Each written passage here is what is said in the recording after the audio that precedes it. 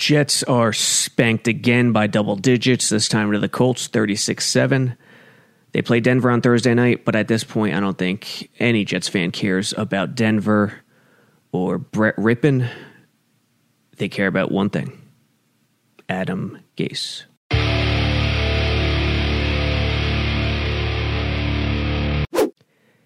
$36-7. And again, the Jets started out okay. I mean, they did some good things offensively.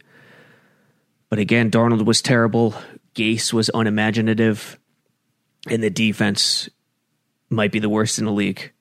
I mean, it is bottom 4, 5 right now. They can't tackle. It's terrible. Denver in 2 days. We'll go over the injury report real quick in a little bit. But, I mean, Jets fans only care about one thing, and that is the head coach, Adam Gase. Yankees are about to start in 10 minutes at the time of this recording. The recording will already be out. The debate is on tonight, if you care about that. And we will break down some of the film. We'll go through some of the film. Really won't break it down. We'll discuss the first play, which, first play of the game, scripted. And there's a lot of problems. I mean, overall, what can you say? 15 first downs for the Jets, 21 to the Colts, 260 total yards, which is terrible. 353 for the Colts. And notice, once Mekhi Becton left the game in the second quarter, that was it. They couldn't do a damn thing after that. Luckily, Mekhi Becton, as Gase notified us yesterday, the MRI came back clean on his shoulder. They thought it might have been serious, a pectoral, maybe a torn pec. It came back clean. He has a good chance to play Thursday. The injury report details that Perryman and Willis did not practice. They're listed on their injury report as a DNP, did not practice today, Tuesday. Everyone else is limited, but because it's not real practice, because it's walkthrough, everyone else who's limited, that doesn't mean they're going to play. It's still going to be questions for Jamison Crowder, for other guys like Ashton Davis, even Mekhi Becton maybe.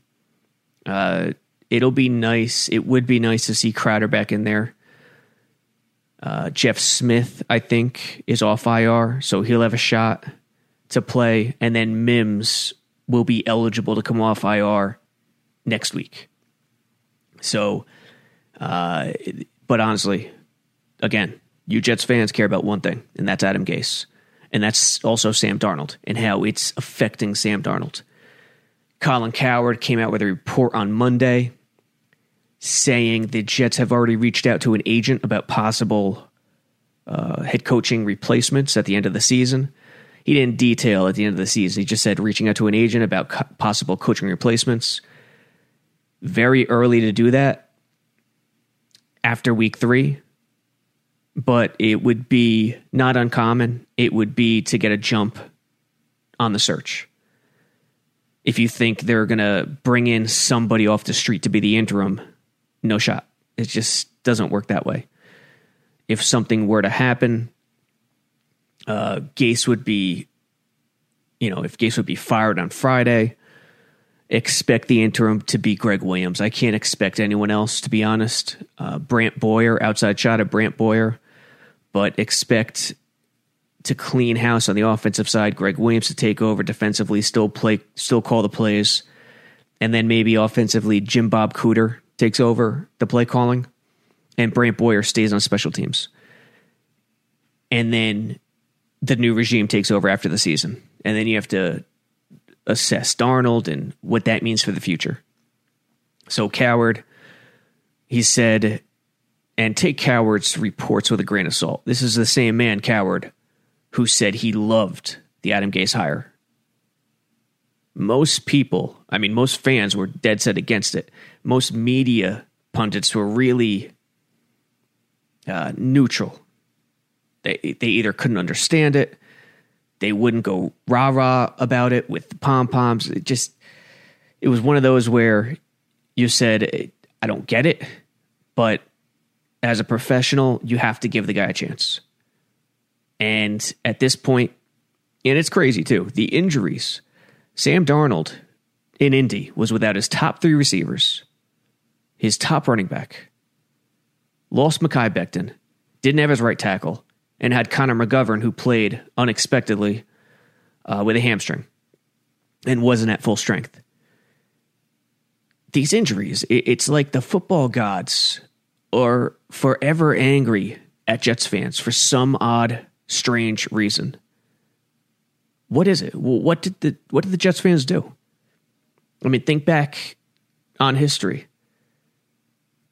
Unlike every other franchise, they've been without a home stadium until MetLife. From the early 80s, when they left Shea, came to Jersey for Giant Stadium, no home stadium. A completely unique, terrifying, depressing situation for Jets fans. Yet, the football gods want to shove it in their faces. I don't understand. What did they do? Did they sell their soul with the name of the Super Bowl? Was Namath that one guy who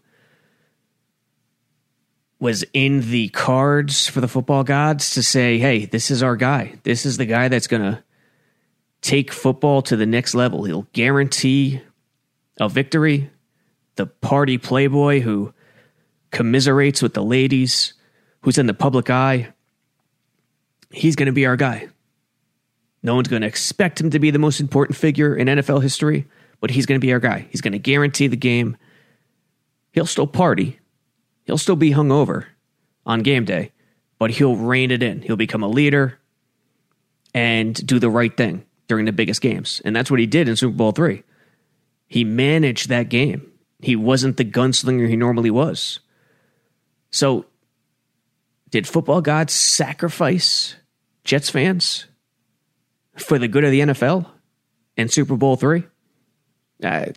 There's no other plausible explanation to see what's happened, over the last decade, and especially over the last 2 years with Gase and in these injuries. These injuries are historic. Yeah, everyone's hurt.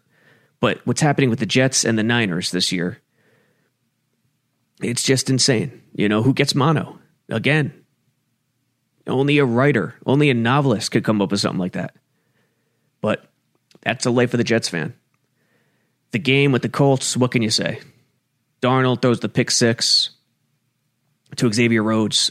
I thought Lawrence Cager should have came back to the ball. I didn't like his route. But bad pick six. And then the Jets came back immediately. And Darnold put forth a vintage Darnold touchdown. When he's outside the pocket and when he's on the run, he can make things happen. And he did that when he escaped the pocket and found Braxton Berrios.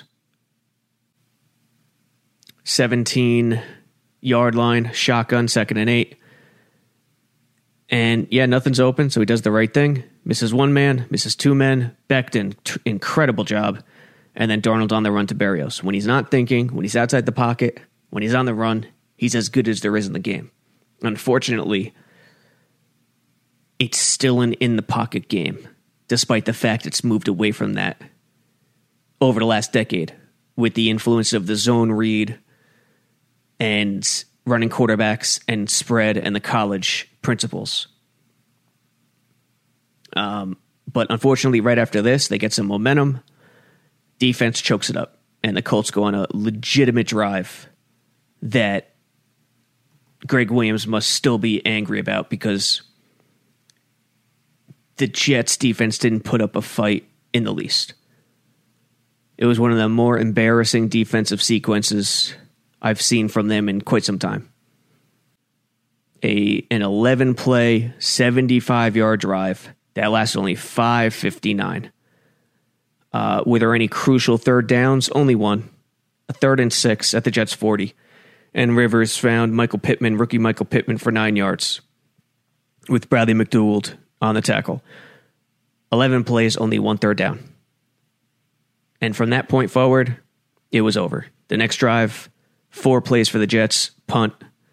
Colts come back with a field goal, make it 2 possessions. Series after that, Jets interception, in the red zone. The Darnold play where Rhodes, it looked like a interesting situation where Rhodes forgot what coverage he was in, and then he peeled off the flat to get to the corner and came underneath the corner route and picked it off. Completely on Darnold. Can't make that mistake. But, digging at it and overthinking it and worrying about it so often leads to more mistakes. That's sports. That's life. You can't overthink and overanalyze. If you do, you'll never move forward. And if you live in the past, you'll never progress. So why break down the rest of the game? From 17-7 on, after that pick, it's over. Another pick six with Darnold. I don't know what happened on that play. It's best not to analyze it. But for all the people who want Gase's head and think Darnold is completely non-complicit, you're out of your minds. Darnold keeps on missing open guys left and right, and it's concerning. Watch here. He misses Herndon, steps up, breaks the pocket. Herndon is wide open for a touchdown. Look at him on the bottom right. For those listening on audio, I forget when this was in the game, but Darnold's around midfield, and Herndon broke off his route and went down the sideline, and Darnold's outside the pocket with no one around him. All he has to do is chuck it up, and it's a touchdown. And he doesn't do it. Why? I don't get it. We saw the same thing in the Buffalo game with Crowder. It's just, he is absolutely regressed. I'm not going to pretend he was a stud immediately his rookie year, but he has absolutely regressed. Here's another one, a critical 2nd and 9 before the end of the half, and he just misses Herndon. I saw people blaming Herndon for this, but no. Darnold steps up, and it's just inaccurate to Herndon. You got to hit him. You got to hit your tight end there. He's behind him. He doesn't lead him. Got to hit that. You get out of bounds, you have a first down. That's a simple pitch and catch, and it's a good pocket too. Offensive line, for all the negatives, the greatest positive is that this offensive line is good. Joe Douglas put together a good offensive line.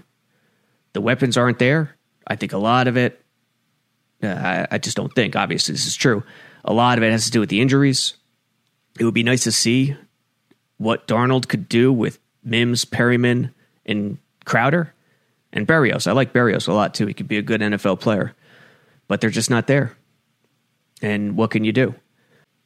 In getting to the Gase stuff, which I know all you fans are ready for, and he deserves every bit of the blame he gets, it's just that he should not be the only one getting blamed. There are so many more culprits. The injuries, Darnold, Christopher Johnson. But Gase, as the head coach, deserves the bulk of the blame. Getting to the Gase stuff, the good stuff. First play of the game, and it makes no sense. Okay, you want to get Darnold out of the pocket, on the run. That's good. You want to take a shot on first down? That's good. But the play design, everything about it doesn't make any sense in the world. We'll let it play and then analyze it, go back and analyze it. Colts start too deep, move to a single high look. Darnold rolls out after play action. Nothing's there, gets 2 yards. From the end zone view, there's a 1 tech, there's 9, and a 3 tech. Play action, there goes Darnold. Nothing. He does the right thing, the responsible thing, by running out of bounds. Now, first play of the game, Colts are Tampa 2 defense. I mean, of course, anyone who's Tampa 2, calls himself Tampa 2, doesn't run too deep every play, like the old days, with the old Tony Dungy Bucks. It's a different world. Can't do that. This league is more of a cover 3 zone, 8 in the box league. You knew, even though they're Tampa 2, you knew this is what they were going to do, because every defense does it against the Jets. 1 safety, loaded box, press on the outside. You knew it. Gase knows it. Darnold knows it. Everyone in the world knows it. And until the Jets prove they could beat this, everyone's going to do it. Denver's going to do it Thursday. There's no question in my mind. So The first 15 plays are scripted, which I think is archaic. Let's start giving the quarterback freedom at the line to analyze the defense. It's the best way to play offense in today's climate. But the idea to get him outside the pocket's good. The idea to take a shot is good. You're going to have a play action, a rollout. Berrios in the slot does a slot wheel. Hogan on the outside, the number one receiver. On the field side, does a deep post. And I think that's Cager. Cager or Malone. I think it's Cager. Cager stems to the inside and outbreaks away from the rollout. Now, in what world would you want the backside receiver outbreaking away from the rollout? I don't know what world. It doesn't make sense. So I have to think it's a miscommunication. I have to think it's the wrong route. It's Cager's first game, but it falls on Gase. This can't happen. And if it is the design, the intended design, it doesn't make sense either. There's no way, unless it's intended for a decoy. But even then, a better decoy is a drag. And to give Darnold options, different levels, short and deep, short or intermediate and deep. This makes no sense. So watch the bottom. Cager stems it inside, outbreaks. Now, why are you outbreaking away from the rollout? I don't get it. Tight end, running back stay in, max protect. Berrios on the slot wheel. There's some daylight here, but it's not open. There's a DB. Hogan on the post, covered, and the safety's there. The other problem, and of course, because of that, there's only 3 receivers. One's completely out of the play. 2 are vertical. There's nothing backside. There's no drag. There's no short safety valve. The other thing is, when you're taking a shot, you see this route combination, the slot wheel post, it's better against a cover 2. You have 2 deep. This guy's going to take the flat, press, try to funnel inside, and then get depth if nothing threatens his zone. This route combo is better against 2 deep zone. It's good against the Tampa 2, for instance, to have that slot wheel and that post pressure the 2 deep safety. Did Gase think the Colts would come out in 2 deep? If he did, he guessed wrong. But at this point, once they rotate and put the strong safety in the box, Darnold should see that and audible. I don't know how much time's left on the play clock, but nevertheless, this route combination's fine. Better against a cover 2, a hard cover 2. Can still work against the single high, but you also need a threat on the other side. So Darnold could use his eyes to move this safety one way or the other, attack the other side. It's not easy for a single high safety in the middle of the field to get to the sideline. It's very difficult. But because of the rollout, the safety could follow the rollout, and that rollout takes them right into the action where the slot wheel and the post are, which is why this play design makes no sense. I don't get it. Yeah, Hogan's running a post, Berrios a slot wheel, taking a shot. But the problem is when you have that safety coming over with the rollout, it completely takes away everything. And at this point, Darnold needs a safety valve. Something backside would be nice with Cager. So the whole play is just doomed from the start. Darnold picks up 2 yards, and that's execution, that's play design, maybe miscommunication, but no matter what, it's on Gase. From the other problem is their play action, their attention to detail is so bad. Look at Herndon with the wider split. This guy does a good job. Watch this one-tech defensive tackle. McGovern and Van Roten collide with Van Roten trying to get out to pull to lead the way for Darnold. They still make it through fine. McGovern, bad hammy, and he still played. And Gase said today, McGovern, even though he was a surprise start, McGovern told him, if I'm dressing, I'm playing. So he made it happen. His toughness made it happen. Credit McGovern. The other problem is watch Gase's play action. His eyes go to the right away. I don't know why. There's no threat. Ball, show the ball, stick it in there. No. He pulls it so early. Why is he pulling it early? See, everything's running 1,000,000 miles an hour for him instead of being much slower. His internal clock is so sped up. So everything's quicker. He's not taking his time. He's not relaxed. Everything is just crazy in his mind. So he has to get out on the edge. He has to break the pocket. He has to get to that rollout immediately in his head instead of executing and following the play through. Pulling it right there, come on, no. I know the D tackle gets a little push. Maybe he thinks he's going to have a clear shot because Van Roten and McGovern collide, which makes sense. But you have Gore coming to block him. So you had time to still execute the play action. And if this is a one-off thing, yeah, no problem. But their play actions are terrible all the time. And he scrambles out, nothing, 2 yards. And this is the Frank Gore run into a loaded box. They get nothing. I mean, listen, you understand offensive coordinators have to establish a run. I think Darnold's stopping motion there.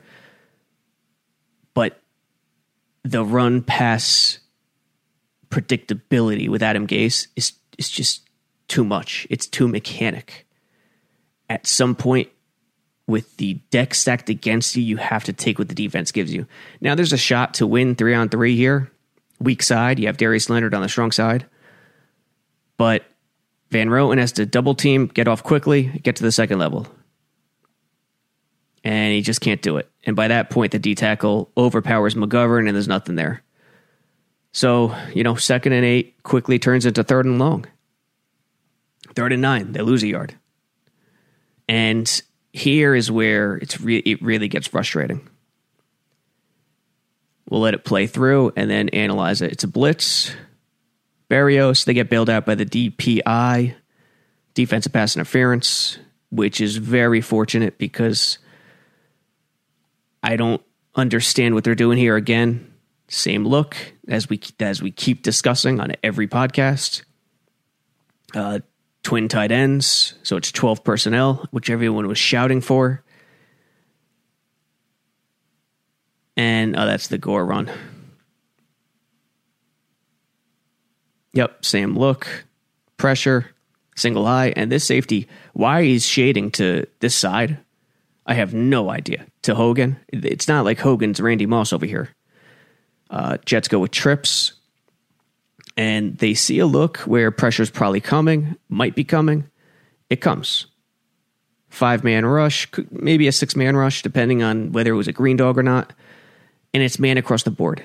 And the problem I have here is Darnold, pre-snap, can easily tell it's man across the board because this is Herndon out wide as the number 1. This is the strong safety. Because the strong safety's out here in no man's land where he doesn't want to be, it's man coverage. And this DB on Berrios, look at his alignment. Outside technique, 45-degree stance, which means it's not a first in, second out situation. They're not going to hand off, most likely. They're not playing areas. They're not matching. So why not run rub principles here? Gase did it forever in Denver with Peyton Manning. Jets do it still at times. But do it when it makes the most sense to do it. Here, it makes all the sense in the world with these 3 guys, especially with these 2 guys. This safety, what is he doing shading to the side? I don't understand. Do something. In terms of a pick, in terms of a rub principle to get these guys, you could bust a long one here. There's plenty of space. Instead, it's just standard routes. I mean, Berrios across the middle of the field, on an inside stemmed in, this wide out. What is he doing? Is that Cager or Malone? Does an out pattern, and Herndon, look at this coverage. It's like this guy was in the Jets huddle and knew exactly what Herndon was going to do. No shot. So they get bailed out, and this is pretty much what you saw all game. Terrible concepts, poor quarterbacking from Darnold, and the beat just went on. Time and time again. And that's what you just saw all game. Terrible concepts, poor quarterbacking from Darnold, and a terrible defense. And at this point, the Trevor Lawrence talk is warranted. You know, you don't know if the Jets are going to get the number one pick. Look at Miami last year. Everyone thought it was certain that they would. They didn't. And, you know, we're going to be talking a lot about Trevor Lawrence because it's hard to pass him up as a first-year rookie quarterback on that rookie deal with Darnold going into his fourth year. But, you know, until then, we'll see what happens with Denver. We'll see what Gase's future holds. And we'll keep breaking down the film. Gase has been awful. He has not prepared this team. The quarterback has been equally bad, as has the defense. So, you know, stay tuned. We'll see what happens. Go to iTunes, like and subscribe, Sable Radio, all the Jets X Factor podcasts on iTunes. iTunes is, you know, we got to get a little more support on iTunes and download the app too for all the app users. I don't know if I mentioned it in the last podcast, but we have a new update out where it solved an issue where people were getting logged out after a week or two and they were having issues. New update there, new content at the site. Blew it. We'll have another film review in a couple of days, I think. Whether it's Colts, Denver, we'll see. The Thursday night game kind of screws things up. But we'll see. Mark Rippon, who used to quarterback the Redskins in the early 90s, he was a fantasy machine in the early 90s. Back in the day when everyone still kept score on paper and had to watch Chris Berman and Tom Jackson on NFL Primetime. Mark Rippon, I love those Washington teams. Mark Rippon to Gary Clark and Art Monk. Those were good teams. You know, Mark Rippon, Chris Miller with Atlanta, the run and shoot Atlanta Falcons. You know, interesting quarterbacks who were good in fantasy in the early 90s. Brett Rippon played 4 years at Boise State, He is Mark Rippon's nephew. Not son, nephew. So he's getting his first start Thursday night. Jets fans could already see the kid tearing it up at MetLife Stadium and coming out of nowhere to be the star of the night. So we'll see what happens. Until next time.